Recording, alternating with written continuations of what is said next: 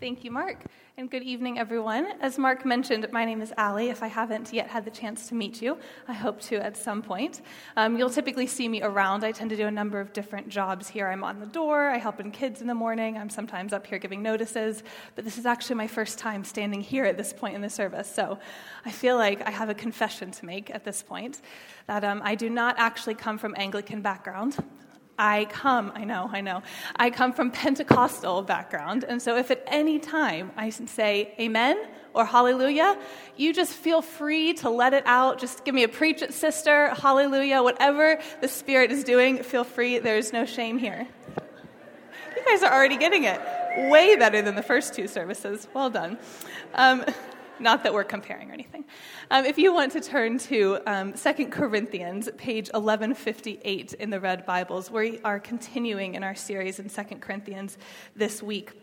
And last week we looked at the first section of chapter 1 where Charlie talked us through about God's comfort and the community of God. Remember that calm meant with, so God with us and us with one another. And this week we're going to build on that idea of community, looking at it from the angle of Paul and his relationship with the Corinthians. We're going to see Paul offer a little bit of tough love to the Corinthian church and see how he reminds us of the truth in the gospel. And if this is your first time here, if you're just looking into Christianity, then I hope that this passage will point out some great promises that point to the Christian faith. Let's read it together, starting in verse 12 of 2 Corinthians chapter 1. Now this is our boast. Our conscience testifies that we have conducted ourselves in the world, and especially in our relations with you, in the holiness and sincerity that are from God. We have done so not according to worldly wisdom, but according to God's grace. For we do not write to you anything you cannot read or understand. And I hope that, as you have understood us in part, you will come to understand fully that you can boast of us, just as we will boast of you in the day of the Lord Jesus. Because I was confident of this, I planned to visit you so that you might benefit twice. I planned to visit you on my way to Macedonia and to come to you from Macedonia, and then to have you send me on my way to Judea. When I planned this, did I do it lightly? Or did I make my plans in a worldly manner, so that in the same breath I say yes, yes, and no, no? But surely as God is faithful, our message to you is not yes and no. For the Son of God, Jesus Christ, who was preached among you by me and Silas and Timothy, was not yes and no, but in him it has always been yes. For no matter how many promises God has made, they are yes in Christ. And so through him the Amen is spoken by us to the glory of God. Now it is God who makes both us and you stand firm in Christ. He anointed us, set his seal of ownership on us, and put his Spirit in our hearts as a deposit, guaranteeing what is to come. I call God as my witness that it was in order to spare you that I did not return to Corinth. Not that we lord it over your faith, but we work with you for your joy, because it is by faith you stand firm. So I made up my mind that I would not make another painful visit to you. For if I grieve you, who is left to make me glad, but you whom I have grieved? I wrote as I did so that when I came, I should not be distressed by those who ought to make me rejoice. I had confidence in all of you, that you would all share my joy. For I wrote to you out of great distress and anguish of heart and with many tears, not to grieve you, but to let you know the depth of my love for you. If anyone has caused grief, he has not so much grieved me as he has grieved all of you, to some extent, but not to put it too severely. The punishment inflicted on him by the majority is sufficient for him. Now instead, you ought to forgive and comfort him so that you will not be overwhelmed by excessive sorrow. I urge you, therefore, to reaffirm your love for him. The reason I wrote to you was to see if you would stand the test and be obedient in everything. If you forgive anyone, I also forgive him. And what I have forgiven, if there is anything to forgive, I have forgiven in the sight of Christ for your sake, in order that Satan might not outwit us, for we are not unaware of his schemes. Heavenly Father, thank you for your word. Thank you for Paul and the Corinthians, and that as we read about their relationship and as we read this personal letter from Paul to them, that we can glean truth to. Amen. Now, there is a lot happening in this verse. You might recognize some of those verses throughout the passages, maybe even committed them to memory.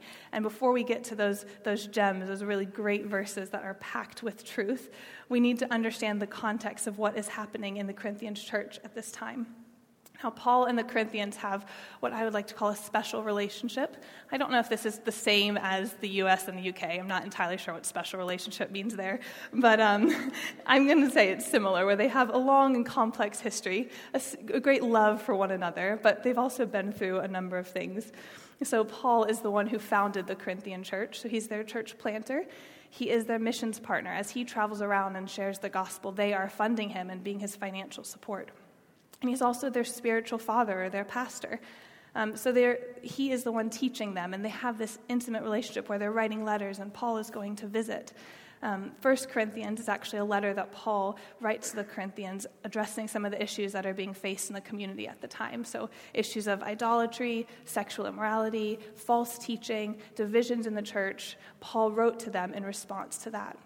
He then visited them to check in and see how they were doing. And when he did, this is the painful visit that was mentioned in chapter 2, verse 1, where Paul went and he realized that maybe some of those issues had been dealt with, but on the whole, there was new issues arising. And the main thing was that Paul's gospel, his message, was being questioned. There were people in the congregation that were stepping up and saying, is Paul really who he says he is? How do we know that Paul's message is God's message? And they were spreading these little doubts and questions about Paul and his character. And so Paul had to leave quickly. And he decided not to return again. Instead, writing this letter, because he loved them, he wanted to defend himself and the gospel in a way that would benefit them the most. And so this letter is a bit of tough love from Paul to the Corinthians, or as I like to call it, a little come to Jesus chat that he was having with his people. I don't know if anyone's ever had one of these before, yeah? All right. I've had a number of them, where people tell you things that you probably need to hear, but maybe you don't exactly want to hear them. For instance, when I found out that moving to London didn't mean that I would be sitting with the Queen having tea at all hours of the night, or how Pop-Tarts, in all of their sugary wonderfulness, are not actually a part of a balanced breakfast, as all of the American nutrition guidelines tell me they are. That's a bummer. And you know who is the absolute best or the most cutthroat at these conversations? Children. I don't know if any of you have kids or if anyone babysits, but the evenings that I babysit, I come away, and sometimes the things these kids say, they just go straight to the heart. I had a kid one time tell me that they loved me because when they sat on my lap, I was squishy like a pillow. I'm like, I'm sorry. I think that's nice, but no, not at the same time. Quinn, I'm sure you know all about those things. Crinkles in the forehead. You'll have to have him tell you a few of those stories from his kids. Now, thankfully, Paul is not dealing with issues like that kind of truth, but he is in the middle of having a tough, very honest conversation with his church. And because of this vulnerability, we're really getting to see how Paul is defending himself, but not only that, he's defending the gospel and bringing it back to who God is. Paul reminds the Corinthians, and he reminds us today, that a community of faith is built, and it stands on three things. And that's what we're going to look at. 1, the faithfulness of God, who God is. 2, our identity in Christ, who we are. And 3, a call to forgive. So first, the faithfulness of God. This is looking at verses 18 and 20 in chapter 1. One of my absolute favorite things about Paul is his total obsession with Christ. As you read 2 Corinthians, or if you are reading any of the other things that Paul wrote, keep an eye out for the amount of times he says the phrase, in Christ, by Christ, through Christ, with Christ. It's amazing. It's what we should all do. But the man has a way of attaching Christ to absolutely everything, even here in verses 15 through 17. He's basically going through his diary, telling him where he's going, this, that, or the other. And somehow, Paul even links his travel plans to Jesus and to the message of God. Really is incredible evangelism. Can you imagine if you were turning down a dinner invite and you said, sorry, I can't go anymore, but God will never bail on you, so it's all good, right? Paul is not just using the Lord and the message to deny an invitation. He's saying that it's so much bigger than whether he's coming or going to the Corinthians. What matters is that these false teachings, that there is truth spoken, that what Paul is speaking is the gospel. And so let's look at it. He says in verse 18, but surely as God is faithful, our message to you is not yes and no. For the Son of God, Jesus Christ, who was preached among you by me and Silas and Timothy, was not yes and no, but in him it has always been yes. For no matter how many promises God has made, they are yes in Christ. And so through him, the Amen is spoken by us to the glory of God. So why does he do this? Again, because the Corinthians weren't just opposing Paul and his message, they were opposing the gospel. And Paul had to make clear that the gospel was true. Charles Spurgeon puts it this way. He says that while defending his own character for consistency, Paul also vindicated the consistency and the truthfulness of God. You see, Paul knew something that we all need to know, and that the Corinthians needed to be reminded of, that God is faithful. How can the Corinthians trust Paul's message? Because he's speaking on behalf of Christ, and God's message is faithful, it is true. And what is the proof of that? Well, in that verse, in the first part of verse 20, it says that all the answers are yes in Christ. So the proof is in the evidence, which is Jesus. In Christ means Jesus. All of the Old Testament prophecies, many of them were fulfilled through Jesus. And so Paul is telling the Corinthians, you can believe that God is who he says he is because he's been faithful in the past. Look at Isaiah 53, where he talks about how God will send someone who will be pierced for our transgressions, and by his stripes will be healed. That truth, that came about, that was Jesus. And because you can look back and see his faithfulness there and those promises being fulfilled, surely they're fulfilled today and for you. I find this so helpful. I don't know whatever you're facing today, but I know as I look back and there's been different times that I felt like I've been questioning what God is doing or feeling uncertain with where I'm going. A few months ago, I was basically stuck in my home country and without a visa trying to get back to London and wondering what was happening. And it's in these moments that you can look back and see that God was faithful before. You can remember the promises that he told you previously, the promises that are in here that we can stand on. And this verse says you can trust those because God is faithful. That is who he is. And so we can believe the promises he offers us. 3,000 promises throughout this book. I'm not going to go through all of them, but I will go through some. And their answer in Christ is yes. So what are those promises? He says yes to inseparable love. Yes to rest for the burdened and the weary. Yes, I can give you forgiveness as far as the east is from the west. Yes, there is peace beyond our understanding. Yes, there is salvation for all people. Yes, my grace is sufficient for you. Yes, I can heal your broken heart. Yes, there is freedom from bondage. Yes, I offer life more abundantly. Yes, I am strong when you are weak. Yes, there is eternal life with God that will have no tears and no pain. Yes, yes, yes, my child. That is what God offers you. That is who God is. Now that sounds pretty amazing. What's our part in that? How do we respond? Look at verse 20 again. The Amen is spoken by us. This isn't a passive verse. God says yes to us, and we say amen back to him. Amen meaning to confirm, to agree. You see, in order to access God's yes, the yes of Jesus, the ultimate fulfillment of the promise, and then access all of the other ones, we have to say yes. We have to say amen. John Piper calls it the reciprocal yes, which I think is such a good way of putting it. As God says yes, we say yes back to him. Amen? Our God is faithful to his word, and it is that truth that's the foundation. That is what we stand on. Now, after Paul reestablishes this truth on which everything else is built, then he says, all right, now we're going to talk about you and your identity in Christ. Let's look at verse 21 and 22, again in chapter 1. He says, now it is God who makes you stand firm in Christ. He anointed us, set his seal of ownership on us, and put his Spirit in our hearts as a deposit, guaranteeing what is to come. You see, as believers, we are able to stand firm, not just because of the foundation of who God is.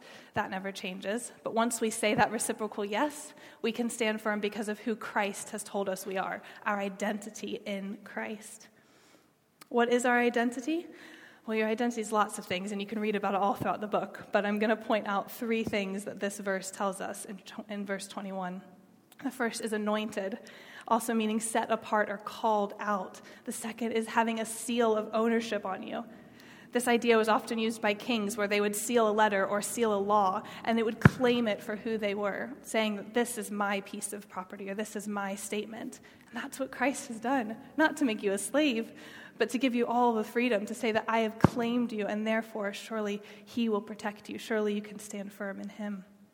So anointed, seal of ownership, and full of his Spirit, the Holy Spirit, which is in each of us when we say yes to God.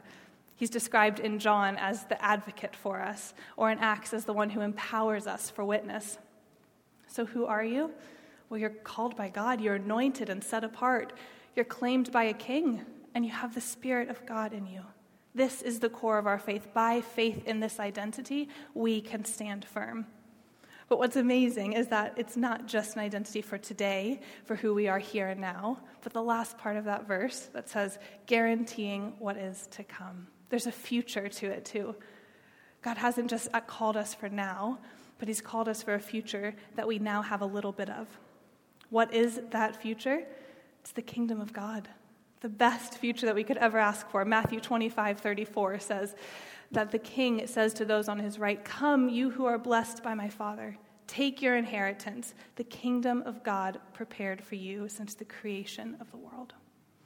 And so we can identify with Christ. We know that we are his, and that he's given us a deposit, a down payment for the future, the kingdom of God that is at hand. We have a bit of that in us now. And Paul reminds the Corinthians when lies are coming at them and when they're divided, he says these two truths you cannot forget. To be a community of faith, first, you're founded on who God is, that he is faithful, and second, who Christ has called you to be. Looking at the glimpse of that future, looking towards the kingdom of God, which is our inheritance. And from here we see the final lesson, which is a bit more challenging than the first two, if I'm honest. It's just as encouraging, but it takes a bit longer to swallow and a bit more to actually do. And that's forgiveness. And I don't stand up here with all of the answers of how to forgive. I know that that's something each of us are probably dealing with in a different way.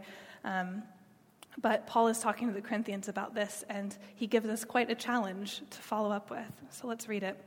Chapter 2, verses 10 and 11.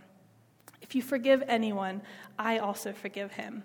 And what I have forgiven, if there was anything to forgive, I have forgiven in the sight of Christ for your sake, in order that Satan might not outwit us, for we are not unaware of his schemes. Now the Corinthians face the tough part of this, where Paul calls the whole community together, and he says, guys, here's your call to action. Forgive one another. What's incredible here is that Paul is defending himself, but he's calling for a defense that looks completely different than what the world would tell us to do. You see, in this time of the story, the Corinthians, there were a few people that were in support of Paul, and they were going against the teachers that were telling these lies and creating confusion. But in order to defend Paul, what they were doing was trying to excommunicate those teachers and saying, get out of the community, move on. And Paul comes in and he says, no, guys, don't grieve them for me. That's not worth it. You have to forgive them, draw them in and forgive them. And he doesn't just say forgive. It's actually much stronger if we look at the verses again, verses 7 and 8. He urges them to reaffirm their love and not just forgive, but to comfort. That's going far beyond just saying, I forgive you.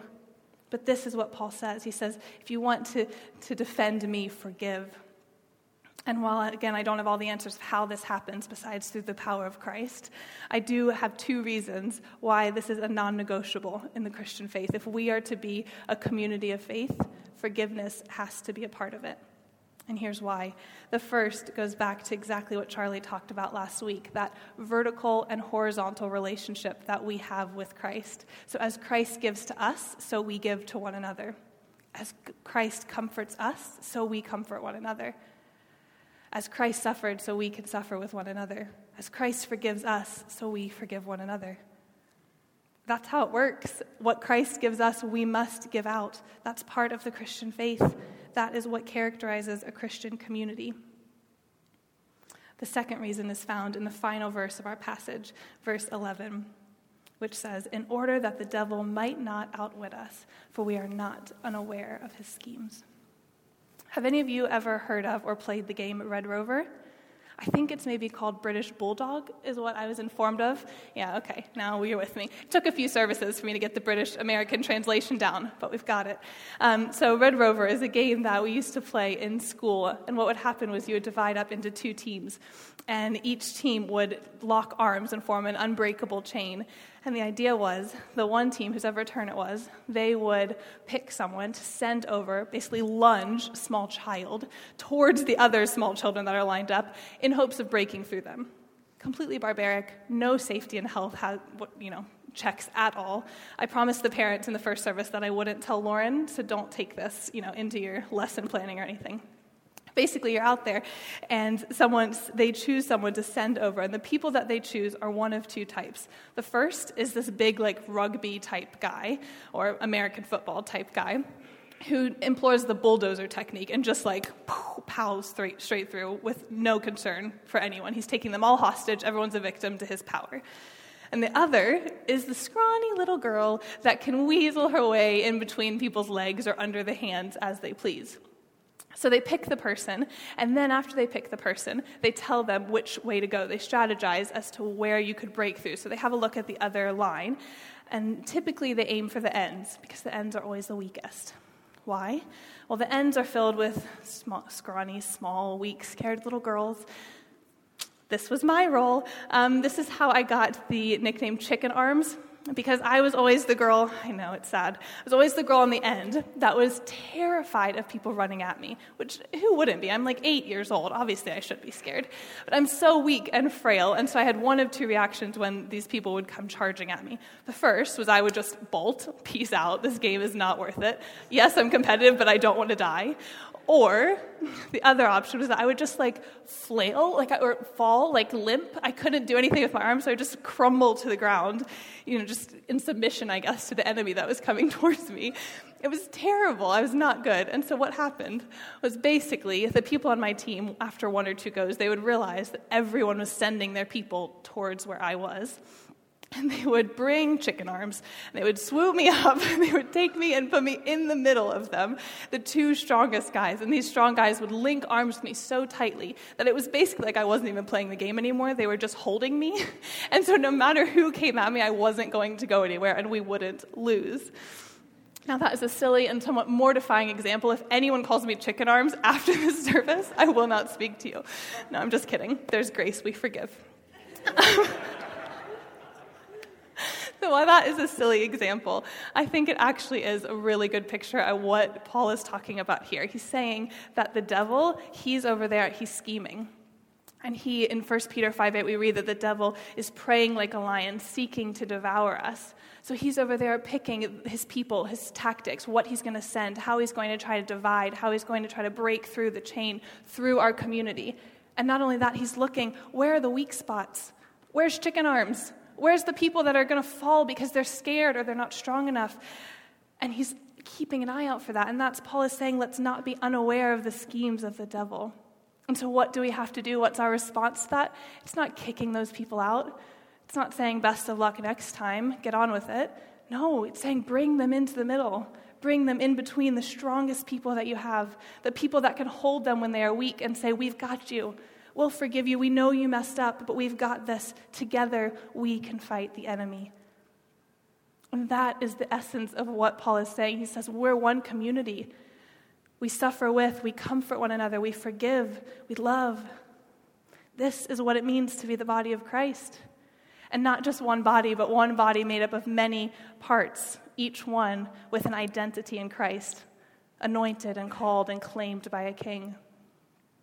And all of them standing together, arms linked or arms raised, worshiping a faithful God, because they can look back and know who God was then and who God promises to be today. Paul's defense was not about Paul. And to be honest, this life isn't about us. It's about something much bigger than that. It's about a faithful God, who Christ has called us to be, and how we can be in a community together, sharing with one another. And as we close, I'm not sure where this lands with you today. I know that there was a lot in that. As I kind of worked through this sermon, I felt like the Lord was bringing out all different things to me. And so my hope is that something would have landed with you. And as the worship team comes forward during this next song, would you just open your hearts up and see what the Holy Spirit is saying? Maybe he's pinpointing a promise that he's told you before, and he's saying, I am true to that. I say yes to that promise. Still today, the answer is yes for you. Or maybe you're in a time where it feels like you're not quite sure who you are in Christ, forgot that you've been called, and God is saying today, don't forget your identity. That makes you stand firm. That's what I have called you to be. Or maybe there's a call to forgive. Maybe there's someone or something that the Lord is working in you, and I'd ask you to be open to those things. But most importantly, if there is a call for anyone that hasn't answered that big yes, the reciprocal yes to God, the thing that gives you access to this community of faith, saying yes to who Jesus Christ is, yes to the sacrifice that he made for you, yes to the fact that he forgave your sins. If you haven't said that yes, I'd like to pray with you that today could be the day for that. So why don't we stand and why don't we sing and take this time to respond together?